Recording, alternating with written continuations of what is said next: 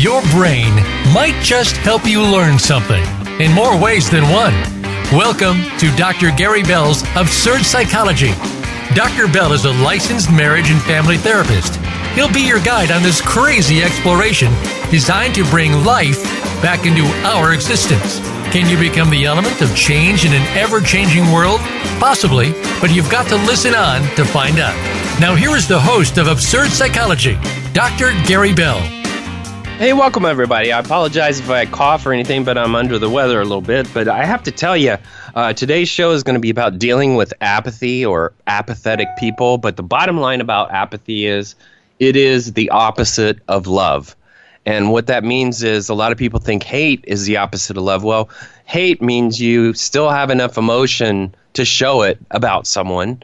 And apathy means you just absolutely don't care at all.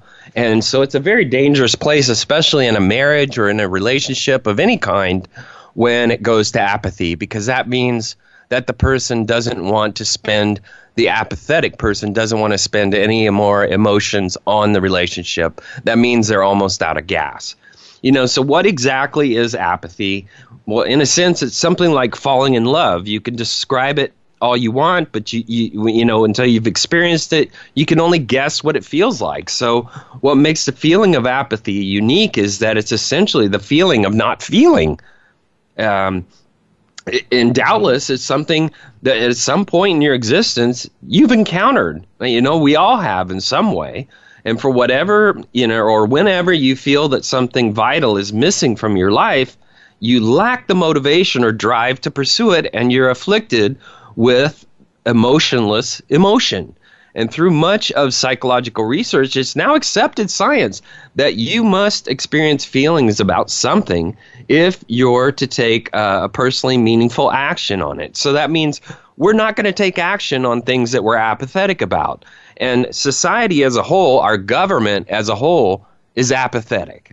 You know, and without any compelling emotion to direct your behavior, and apathy literally means without feeling. So you just aren't sufficiently stimulated to do much of anything. And true apathy is a feeling.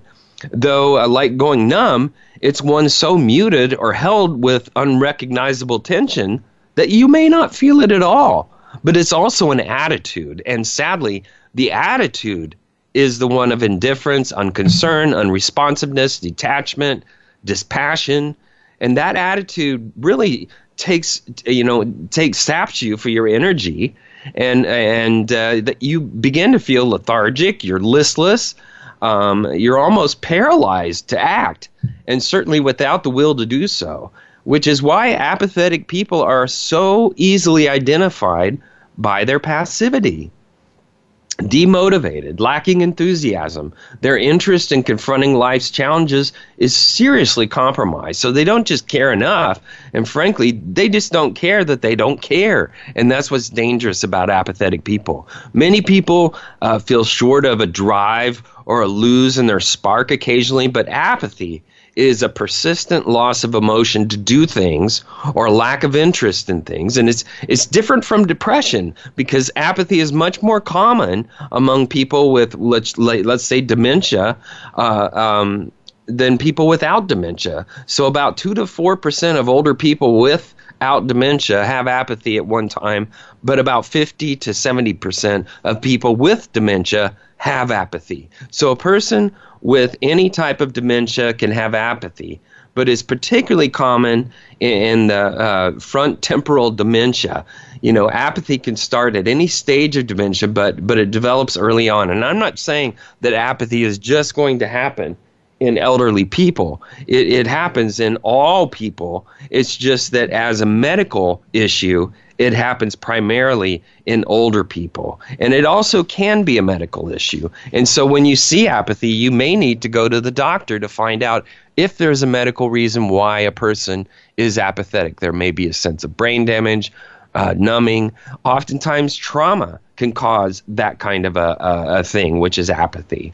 You know, unquestionably, there's times that may be short-lived that we all hit a wall of apathy, that we don't care. You know, but you have to look at the various clues and the causes of apathy and leave it up to you to decide on what is characterized by the prevalency of the disorder. And the most particular thing is, how much is this dictating your life? If apathy is a part of life, if apathy is a part of someone you have to deal with in life, that can be one of the most frustrating things in the world. Independent of etiology, the ultimate consequences of all the conditions of medical, such as Huntington's disease, dementia, Alzheimer's disease, vascular dementia, many other people. It's in schizophrenia.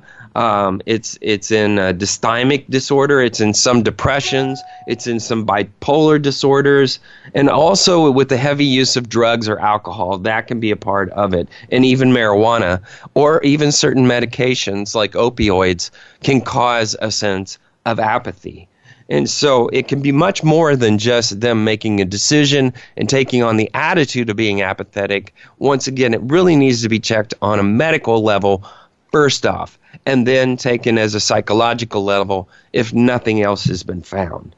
There's a lot of things that lead to apathy, and maybe you can relate or maybe not. If you been having negative thoughts about yourself or your prospects? Are you afraid to act out of fear that you might fail or be rejected, or confirm once and for all that you're inferior, incompetent, inadequate, worthlessness, or it's possible that long ago you actually did experience some failure or rejection because of that old defeatist programming? You haven't been able to rebound from it. And so some people are negative thinkers. They project in advance that a negative outcome is going to take place, and then they live in that reality. And that means that, don't go to a sports game if you're going to predict a negative outcome, because you'll have no fun.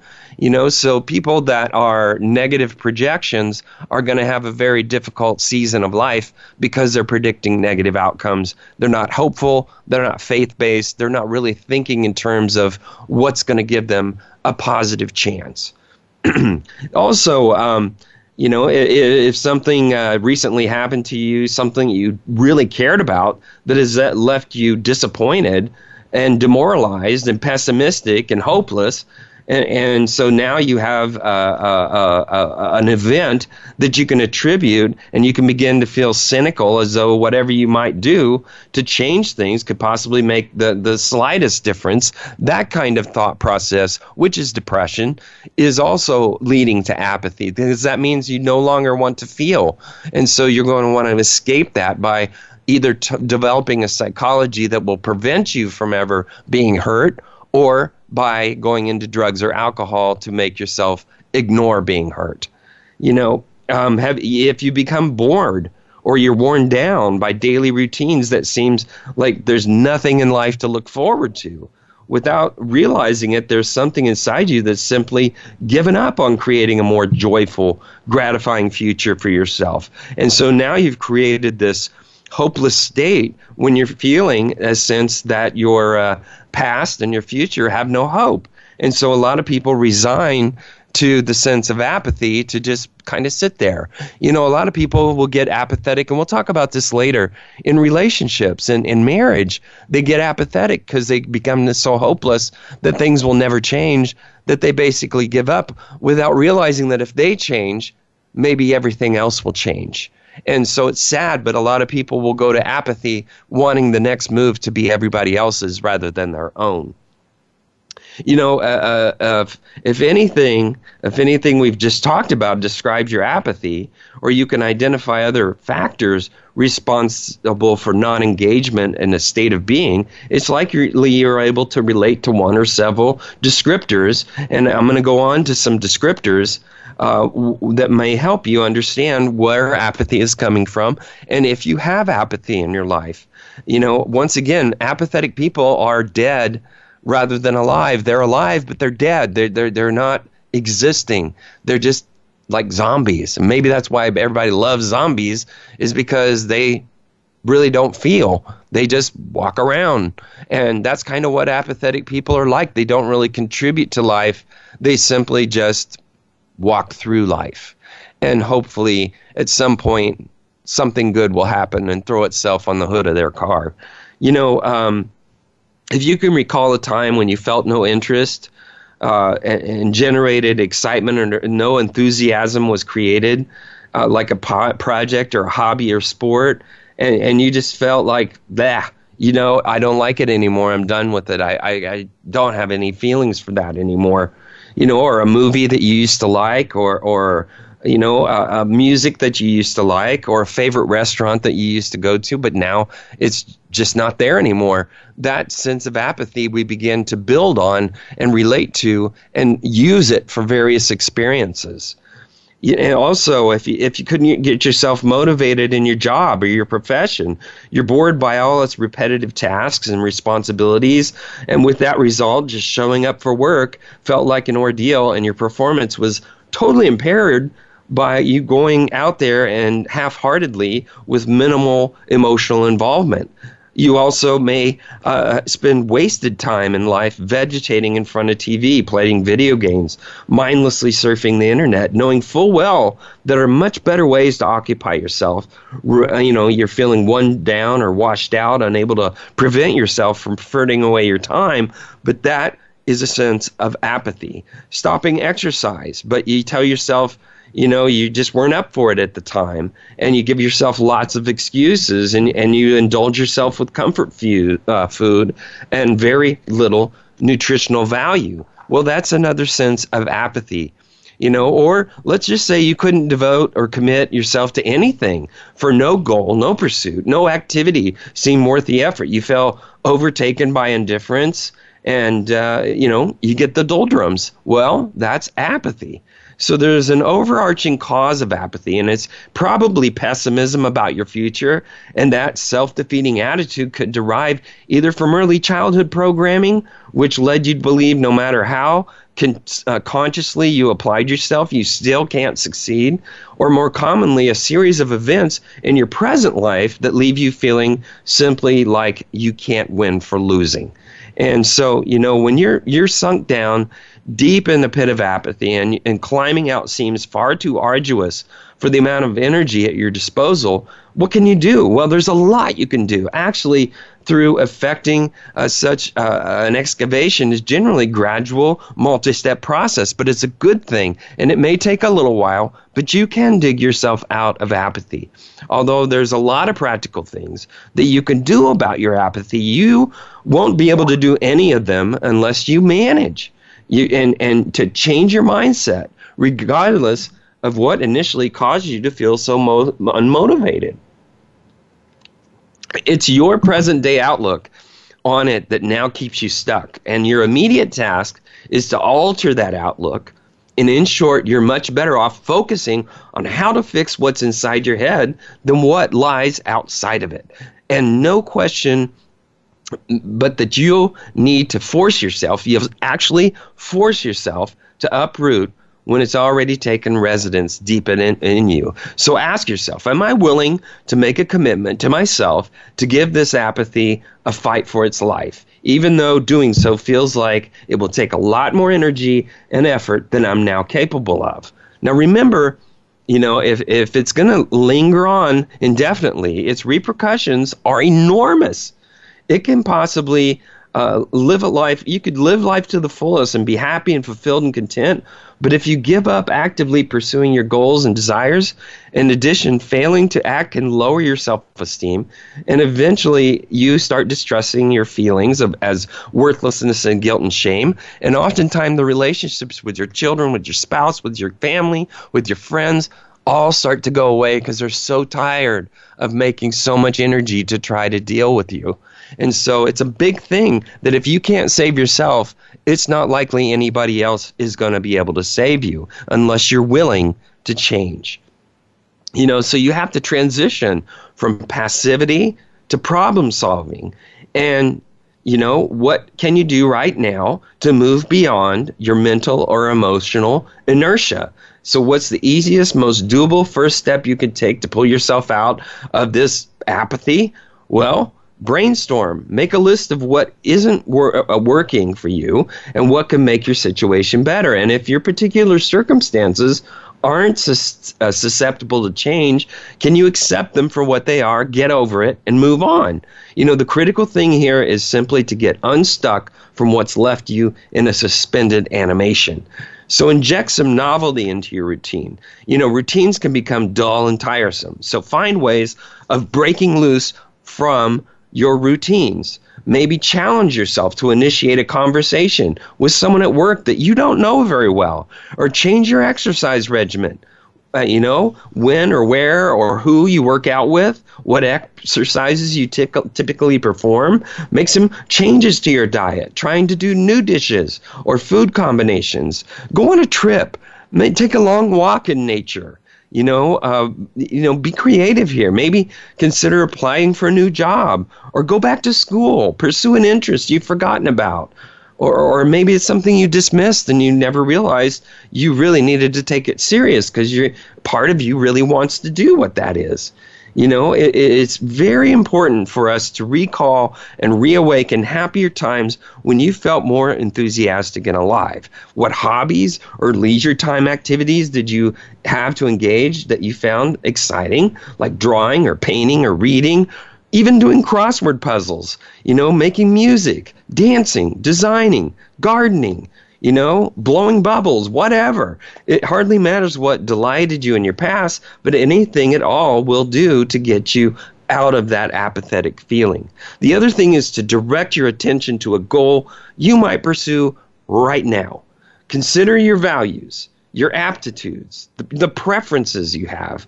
Choose whatever goal might capture your attention and interest and help you create and re-engage with life, even if it means arbitrarily selecting among 3 or 4 things you consider the past, and don't let yourself anguish. Choose something right now. You can always change your mind later. What's important is that you lift yourself out of your current state of apathy. But don't choose anything too complex that's going to make things overwhelming for you. So give your present apathy and understand it, accept it, and then say, I don't want it. I need to start something new. And if you can't do that, obviously, go see a therapist. All right. We're going to talk a little bit more about apathy and how to deal with children that are apathetic, because children oftentimes can be apathetic. And we're also going to talk about students that are apathetic and partners that are apathetic, because that can be a very complex and difficult thing to deal with. So tune in and come back. Let's talk more about apathy and dealing with it. Come back.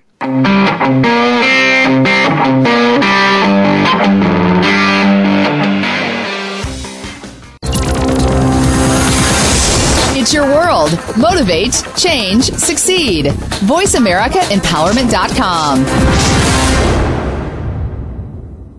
Dr. Gary Bell is available for speaking engagements as well as teaching at your seminar or workshop and life coaching via telephone, Skype, or in person in the Seattle area. Dr. Bell brings his no-nonsense, straight-from-the-hip discussions each week on the show, but it doesn't stop there. Learn about motivation and psychology, one-couple marriage repair, a 2-day workshop in Seattle, and more. Visit drgbmft.com today or call Dr. Gary Bell at 951-818-7856. That's drgbmft.com or 951-818-7856. It's time to transform your life. Start by tuning in to The Glenyce Show with Glenyce Hughes. Glenyce combines business, relationships, wealth, life, and a whole lot of magic to create abundance and prosperity in every part of your life. It's all done through straight and often frank discussions in the best way that Glenyce knows how. Listen every Thursday at 3 p.m. Pacific Time and 6 p.m. Eastern Time on the Voice America Empowerment Channel. Master your life with The Glenyce Show. Are you finding your frequency? It can be described as that space between failure and success. It's the future of digital media. It's finding your voice. It's engaging topics, content, and ideas. Jeff and Ryan discuss the digital media space and all of its aspects. It's about making the mistakes, taking the chances, summoning the intestinal fortitude to step out of your comfort zone, and discovering what you can accomplish when you decide to try, decide to learn, decide that you have something to say, and find your frequency.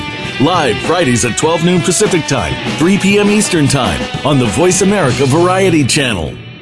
Become our friend on Facebook. Post your thoughts about our shows and network on our timeline. Visit Facebook.com/Voice America.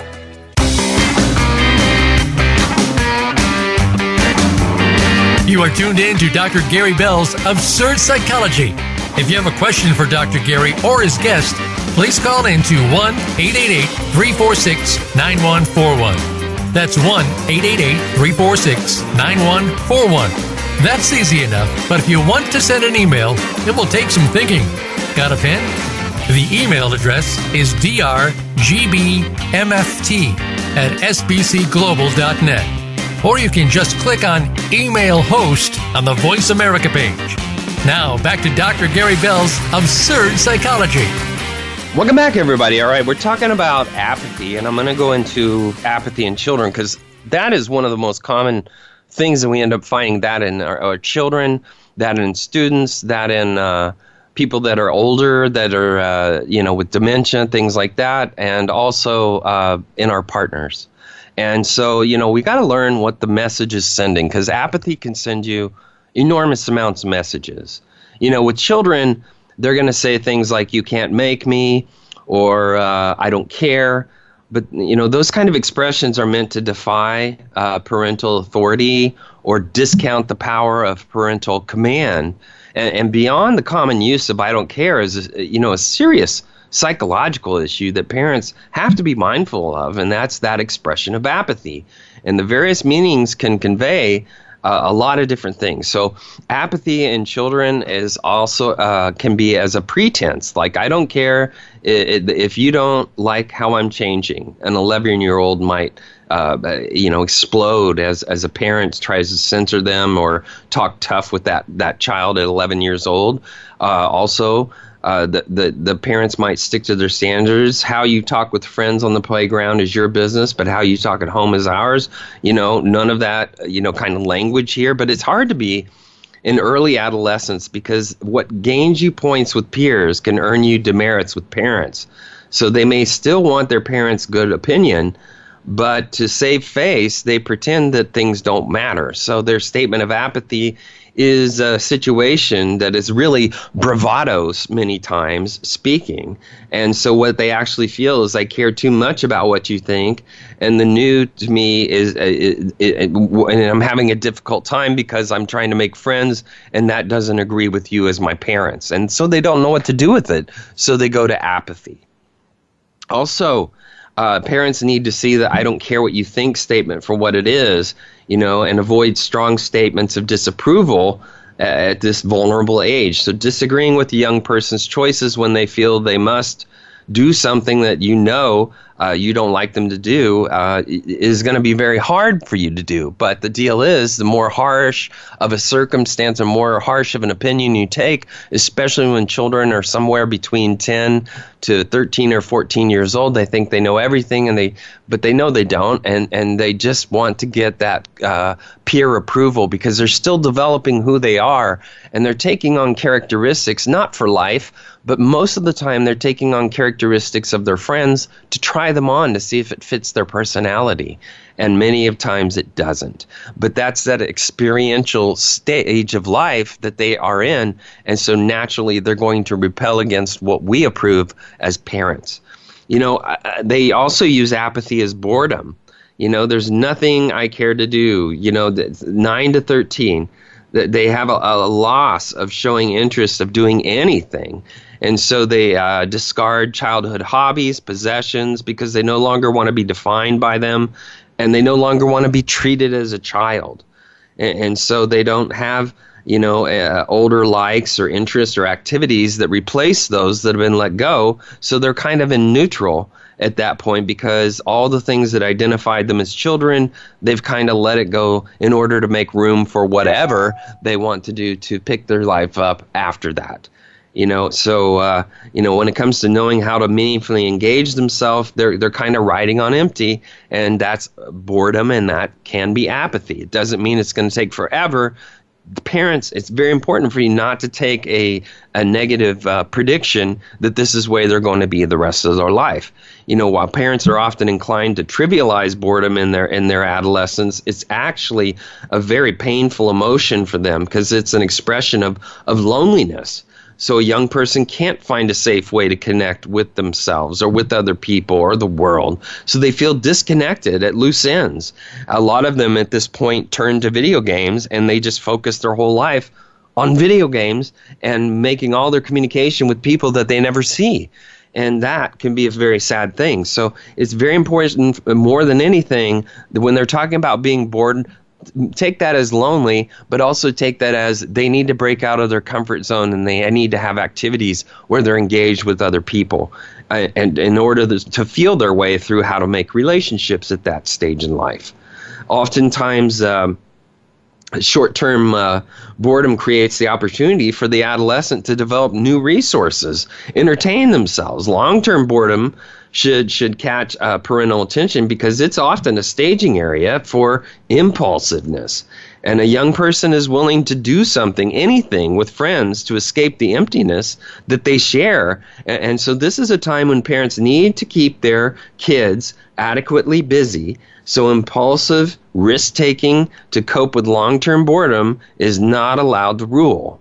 Also, kids turn apathy as a sense of defiance. Who cares about grades?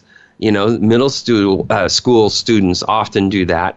As academic performance falls from failing effort, it should be good enough to just get by, is how they feel. And so the formerly high-performing young person is rejecting the importance of school achievement to which they're committed as a child through their grade school experience.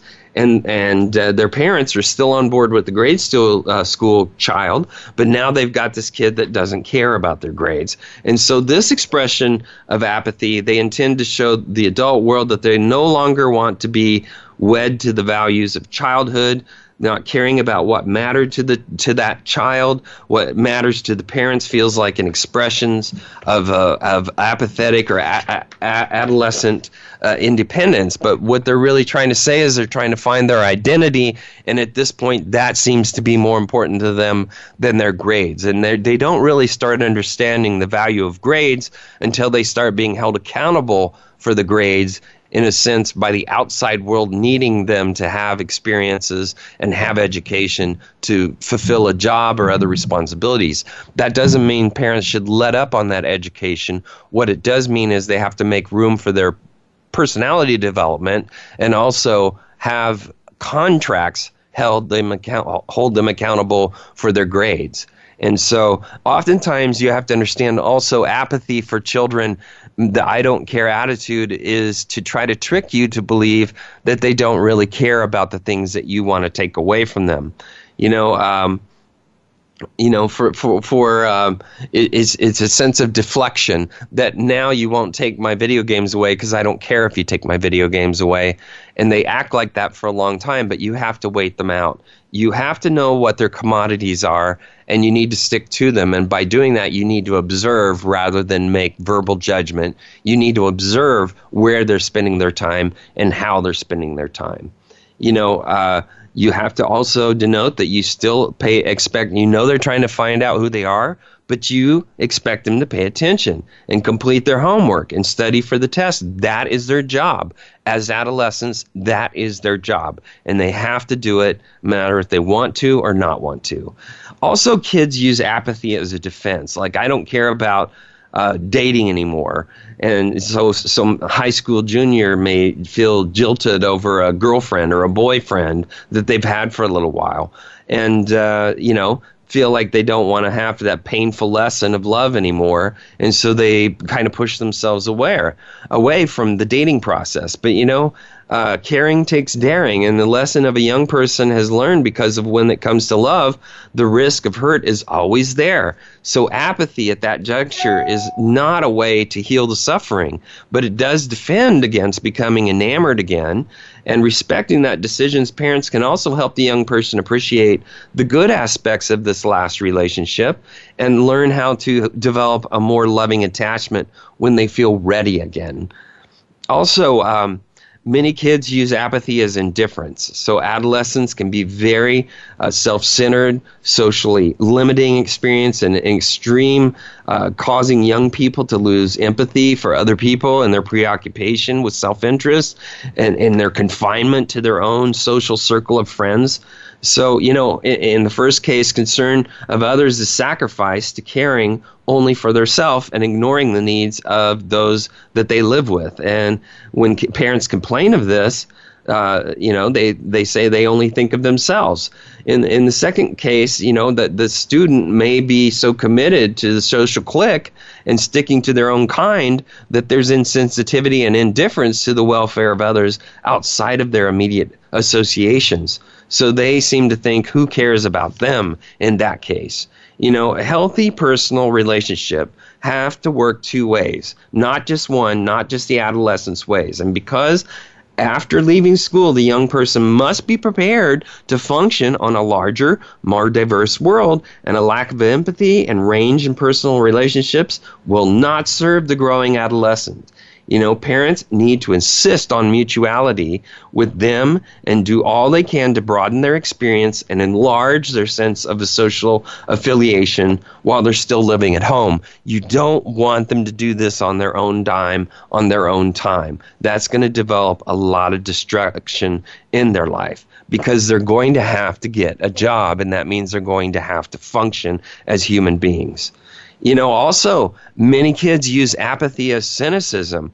They look at the large impersonal world and the job market that's inhospitable, and that last stage of adolescence finally secures maybe an entry-level job, which gives them just enough to move in with some friends who need a third roommate to make rent for a one-bedroom apartment that they all share. Well, that may happen.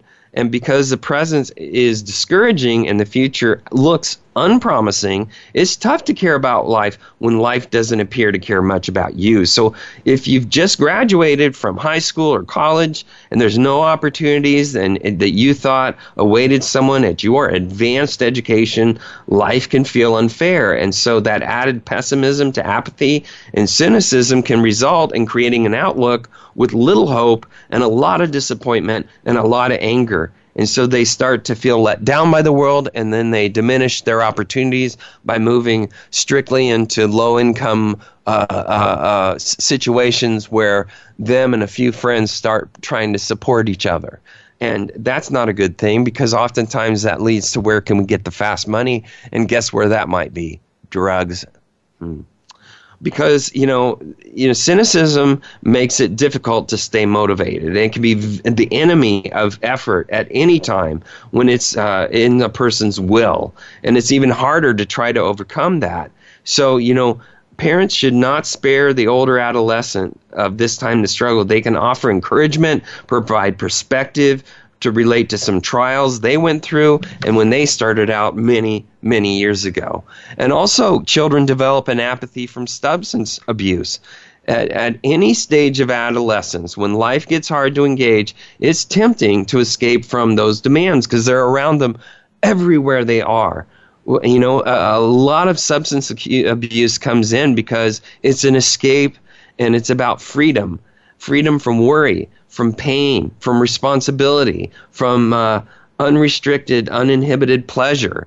And the effect of substance abuse is an altered psychological state. So depending on the dose and the frequency, substance use can take the user from sober, caring, to less caring, to acting carelessly, to becoming carefree, to not caring at all about being intoxicated or getting wasted. And so when regular use of alcohol or marijuana or other psychoactive drugs becomes established, a loss of normal caring can disable effort. So now apathy erodes ambition, motivation falls, healthy functioning is harder to maintain, and another impact on substance abuse, on apathy, is not caring about consequences and engaging in dangerous, risk-taking behavior. And that, unfortunately, happens many times in childhood. Apathy from depression also can take place. And what difference does anything make is something that they say. Nothing matters anymore. they call it feeling really sad or we just need to give up time or whatever, but that's not what you want to settle with. We want to find things within our children that motivate them. And it can be a really bad cycle when depression can breed apathy, and apathy can sustain the depression, hopelessness, helplessness, pessimistic, fatalistic. When the young person loses sight of what they used to matter to them, and they don't have a sense of reviving their sense of positive purpose in life, to restore that functionality, maybe it's time to get some outside help. Maybe it's time to get some therapy, some counseling. Maybe it's time to go to faith and see if faith can rev that engine back up. Because faith, when it's discovered, can make immediate breakthroughs in life. And I'm talking about faith in God. Apathy masks a whole lot of problems. And so the lessons for parents is don't ignore it. Don't ignore protracted or pronounced apathy. It can signify something serious. And yes, number one, go to the medical doctor. Number two, go to therapy. Now, we're going to move into apathy in couples. And, when we are moving towards apathy in an ongoing state of dismissal and distance from each other, it usually is accompanied by a lack of emotion that was getting, honestly, kind of scary. And you might not know much to do about it. But apathy, really, if you're in a marriage or in a relationship that's committed, it ought to scare you if it's there. If apathy doesn't scare you, it should. It's how those 70-year-old couples you see at McDonald's wound up staring at their fries and barely acknowledging each other's company. It's something that starts with cynicism, stating your complaints as a defect to your spouse's character. You never clean up after yourself. You're so lazy. Contempt, claiming that you're superior. You're a jerk. Defensiveness, like instead of listening to your spouse's critiques or defensiveness, redirects criticism by proclaiming you're innocent and their guilt. If it didn't work, if you didn't work so late, maybe we'd have sex more often. And then stonewalling. That's another mechanism of apathy. Withdrawing emotionally from interaction with your spouse. Instead of getting angry or defensive, you just don't care anymore. For example, even though your spouse is trying to communicate with you, you don't give them the normal feedback that conveys interest or concern or respect. And when your relationship is stuck in that stage, it's either on or headed towards life support. All right, let's come back and we're going to talk more about apathy in couples, apathy at work. Come on back.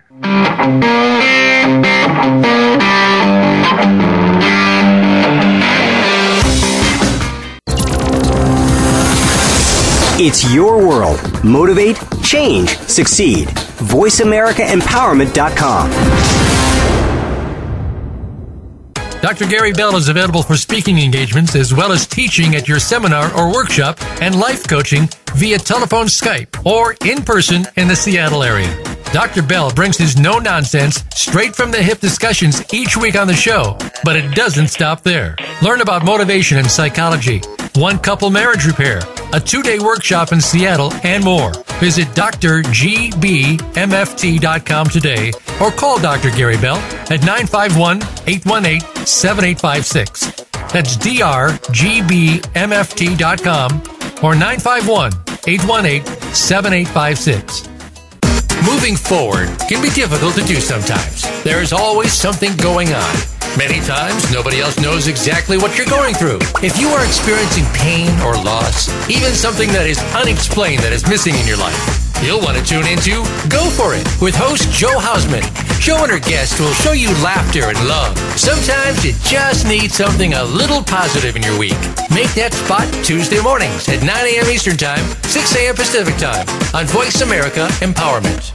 When you learn to see things from a spiritual perspective, it changes the way you see virtually everything in your life. Listen for Dr. Paula Joyce and her program, Uplift Your Life, Nourishment of the Spirit. Our program will help you get rid of the negative aspects of your life and invite love, joy, and prosperity into your life. Turn that negative feeling into a positive one. Tune in to Uplift Your Life, Nourishment of the Spirit, every Thursday at 11 a.m. Eastern Time, 8 a.m. Pacific Time on the Voice America Empowerment Channel. Think you've seen everything there is to see in online television? Let us surprise you. Visit voiceamerica.tv today for sports, health, business, and more on demand 24/7.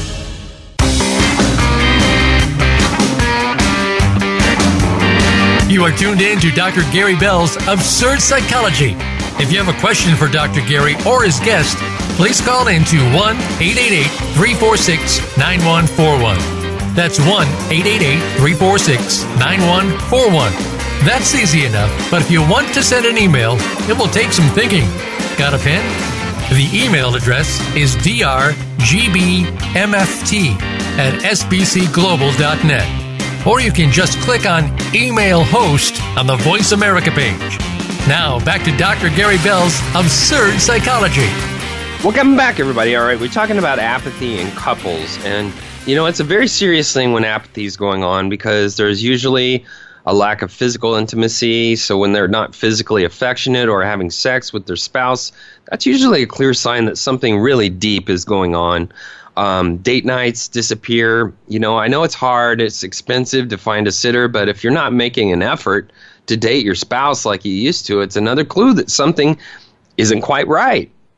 Also, if you're doing your own thing, we all need our own space or interests or friends, but if our discretionary time doesn't involve our spouse very often, it's obvious that we're struggling with apathy. And if you're so busy with your kids that you don't have time for your spouse, that's fine for your kids to be involved in a lot of activities, but do they really need to play the violin, star on a traveling soccer team, be the first child to land on Pluto, whatever.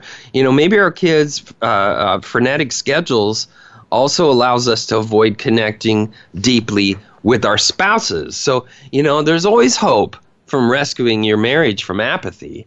And I'm sure if you have that, you want some solutions. Well, you got to first, if you want to fight apathy today, admit that you're vulnerable. Even though you have a great spouse, you're not above it. Get a jump on it. Apathy is a journey, not an event. It's far better to address it as soon as you see the warning signs instead of letting it go on and on and on. And let it hurt. If you're in a tough season in your marriage, don't shut your heart down. Tell yourself you don't care. And if you're someone of faith, have an honest conversation with God, about it. And like Peter 5:7, read that. That's a good phrase in the Bible. Someone has to take a risk and go first. Your spouse may not be receptive, but it's your best shot. Hey, I know we've been distant, but I love you and I want things to improve. And so you want to work at it.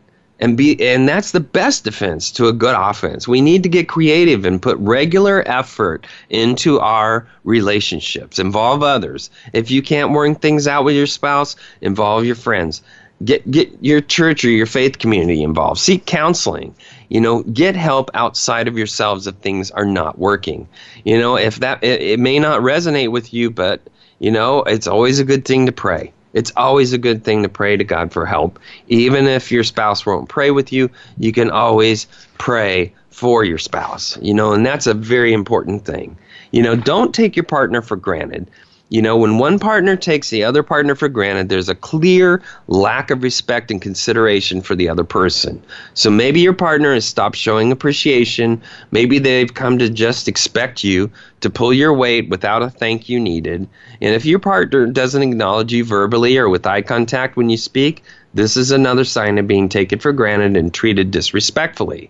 And so sometimes people can view their spouses simply as the roles they play in a relationship, like the housekeeper, the breadwinner, the mother, the father, rather than the unique individual they first fell in love with.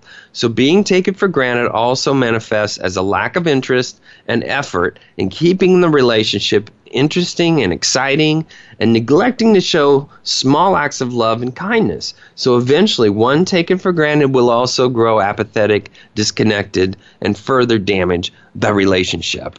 Also, the spending less and less time together is crazy, but it's a symptom of an infectious apathy that shows up when a couple stops wanting to spend time together when they once might have spent close evenings talking, watching TV, weekends having fun. They now go their separate ways while they're in the same home. They isolate themselves on the computer or tending to the children and don't make effort to physically connect. Also, avoiding conflict. This is a sure sign that one or both have grown apathetic, and that lack of conflict in areas that they once found were difficult. This often happens because you're afraid of rocking the boat. So perhaps conflict hasn't been resolved in a healthy, safe ways in the past, and so you suppress your emotions such as sadness, anger, worry, hurt, because you want to avoid your partner's reaction or rejection. Instead that you replace it with work or kids or hobbies, and you avoid the pain bottled up. But you see, conflict is healthy. It's how you do conflict. And conflict is best done by sticking to your words and not your expression. That means speak it. Just say what your conflict is, but don't add all the emotion to it. Be flat and straight. I'm really sad because we've done this and this didn't work. I'm really upset about you saying this to me. It doesn't have to be a big Broadway production, guys. Also, once again, that lack of physical or sexual contact, emotional intimacy, and quality time are diminished, and resentments get to settle in.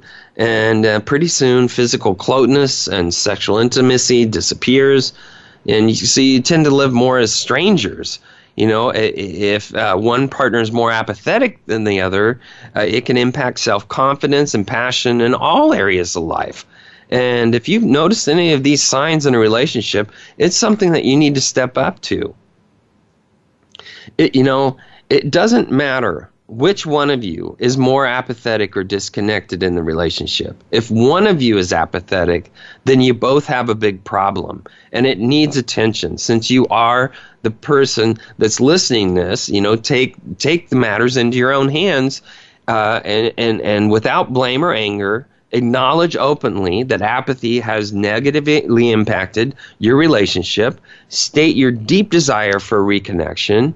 And if you're sure about your feelings, then state your desire and figure out the best course of action. And you also want to state some specific ways apathy has harmed your connection.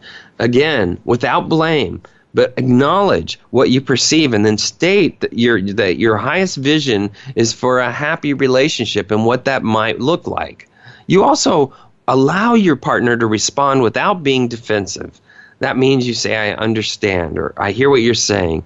Don't sit there and rebuke what they have to say if they're gonna give you the time and space to actually open up about this issue.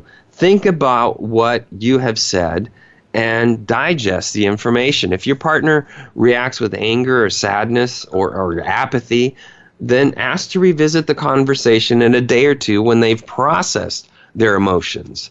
And when the time is right, ask them what they need and want from the relationship. Are you both on the same page? Do you long for the same things and feel there's a foundation for love and shared values?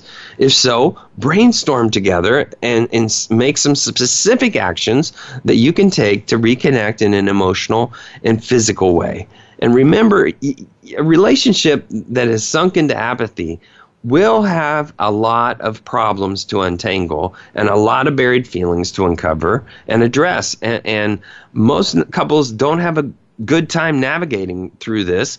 And if you want to see a marriage counselor, that sometimes is the best way to navigate through the impact of apathy on your relationship. Now, if you look at apathy at work, many people used to truly love their job, but they don't anymore. Some people, not likely. Not very likely, according to research. Many other things, like recent studies, reveal that about 48% of employees worldwide don't even like their jobs. More than 80% of U.S. workers feel stressed at the office, and only 30% feel engaged and inspired by their careers. These facts are sobering. And so, what causes apathy at work? Well, number one is micromanagement. Micromanagers may have good intentions trying to get work done well, but they drive people crazy because they don't act like you're an adult, and they won't give you any sense of freedom to get things done in your way, in your time. There's no room for you. They want to have a factory. It's amazing how disengaged employees might stay. They might even stay at the company and muddle through it. But, if they don't get that autonomy to be creative at work and to have an opinion, to have insight, to be able to offer their insight, then they're not going to feel too engaged at work. And that micromanagement leads to apathy. Also, a lack of progress. Money for nothing doesn't feel so great. While it may seem that we work for our salary, studies show that we want to feel that our work matters. And if our work doesn't matter then a company suddenly gets its act together, they're more than likely to lay you off. And so the deal is, don't just sit there in your job. You want your job to be meaningful. If your job is not being meaningful, if there is no recognition, if you're just doing busy work, that's a good sign you need to plan ahead and begin to set your course for a new job. Also, job insecurity. Anytime a job is insecure, especially if they keep announcing month after month, we're going to lay off, or every 6 months, we're going to lay off, and all of a sudden you see your friends, your peers, people all around you are getting laid off. When we see we're on a sinking ship, we prepare to jump. Employees who work for unstable companies or in jobs that are deemed expendable will only invest enough to keep in their paycheck while they look elsewhere. And as a leader, it's extremely difficult to keep your best talent in place in uncertain times. But if you communicate frequently and give your team a sense of loyalty and trust, you can make people stay. But if you encourage transparency on both sides, don't be surprised. Also, if there's no confidence in company leadership, that's another way that people at work get to apathy. They believe that their people are incompetent. That means the work that they do is incompetent because it's not something that they feel matters to the company because the company is going in a different direction. There's also if there's a lack of recourse for people's poor performance. When we go to work, we like to be rewarded and recognized for our contributions. But if this isn't happening, or worse, people doing mediocre work are getting treated the same or treating as performers, and they end up getting buried somewhere in the company just to get rid of them, it's natural just to turn off and turn your job into autopilots. And so this is something that's often considered that leads to apathy. When there's poor communication, that's another thing that can just kill an organization. That means there's always surprises. There's always uncertainty because at the last minute, something gets dropped on you. Well, poor communication and a lack of understanding of what's going on in the company can lead people to apathy and leads to a lot of unhappiness. And sadly, when you're not feeding your employees with motivation, with good communication, good leadership, a strong sense of where we're headed, you're not getting the best out of people. And it's so sad because they feel that they are disposable also. Also, if your company allows people to have to work around unpleasant people, that's very demeaning to people to have to deal with unpleasant people, especially if you promote them. Unpleasant people can really torture someone at work. We spend more time at work than we do with our own families. And our waking hours are at work, and not as much of our waking hours are engaged with our families in real one-on-one time. And it's so sad to stick us in a situation where we're stuck with unmotivated or unpleasant coworkers. And so that's something as an employer you need to consider. Is this someone we can work with? Also boredom. People want more satisfying jobs. They want jobs that pay well, but also that are engaging and that are fun and they're fulfilling. People that are over 65 and still working are excited about their work and they want to be inspired. And that's a good example of how people think. It's important for them to be inspired by work. Let's also look at students. You want to give students duties, responsibilities, instead of assigning them, it can be like assigning roles such as a greeter or a door opener. It can be taking your students seriously and celebrate their successes, because students get apathetic. They get discouraged because they don't see the end of what all this work is about. You want to teach them relevancy and be a positive model of good behavior and be consistent and fair. Allow students to have a voice, listen to them, and accept the fact that you won't connect with each and every student. So if you're in a teaching position, it's probably extremely important for you to be more inspirational rather than aspirational. You know, a strong connection exists between apathy and mental disorders. You know, it's one of the hallmark schizophrenic things. So schizophrenia can often be shown by apathy in boys more at around 18 and girls more around 28 years old. So, you know, all people at all periods of life experience it. Disappointment can be an element of it, but it's important to understand that apathy can destroy your life. I'm hoping in this last hour I've given you some tools to help you. That's our show. I'd like to thank everybody for listening. I'd love to hear from you, and I do hear from so many people. drgbmft@sbcglobal.net. Now remember, apathetic people are shrug dealers. Also, apathetic people experience death while they're alive, and you know that you have a horrible marriage when your children are cheering for 2 Christmases. Thanks for listening, everybody.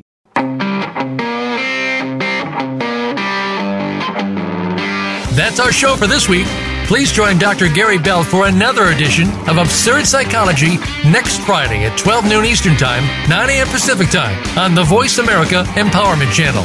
Now go impress your friends and family with what you've learned today and have them tune in next week so they can be almost as smart as you.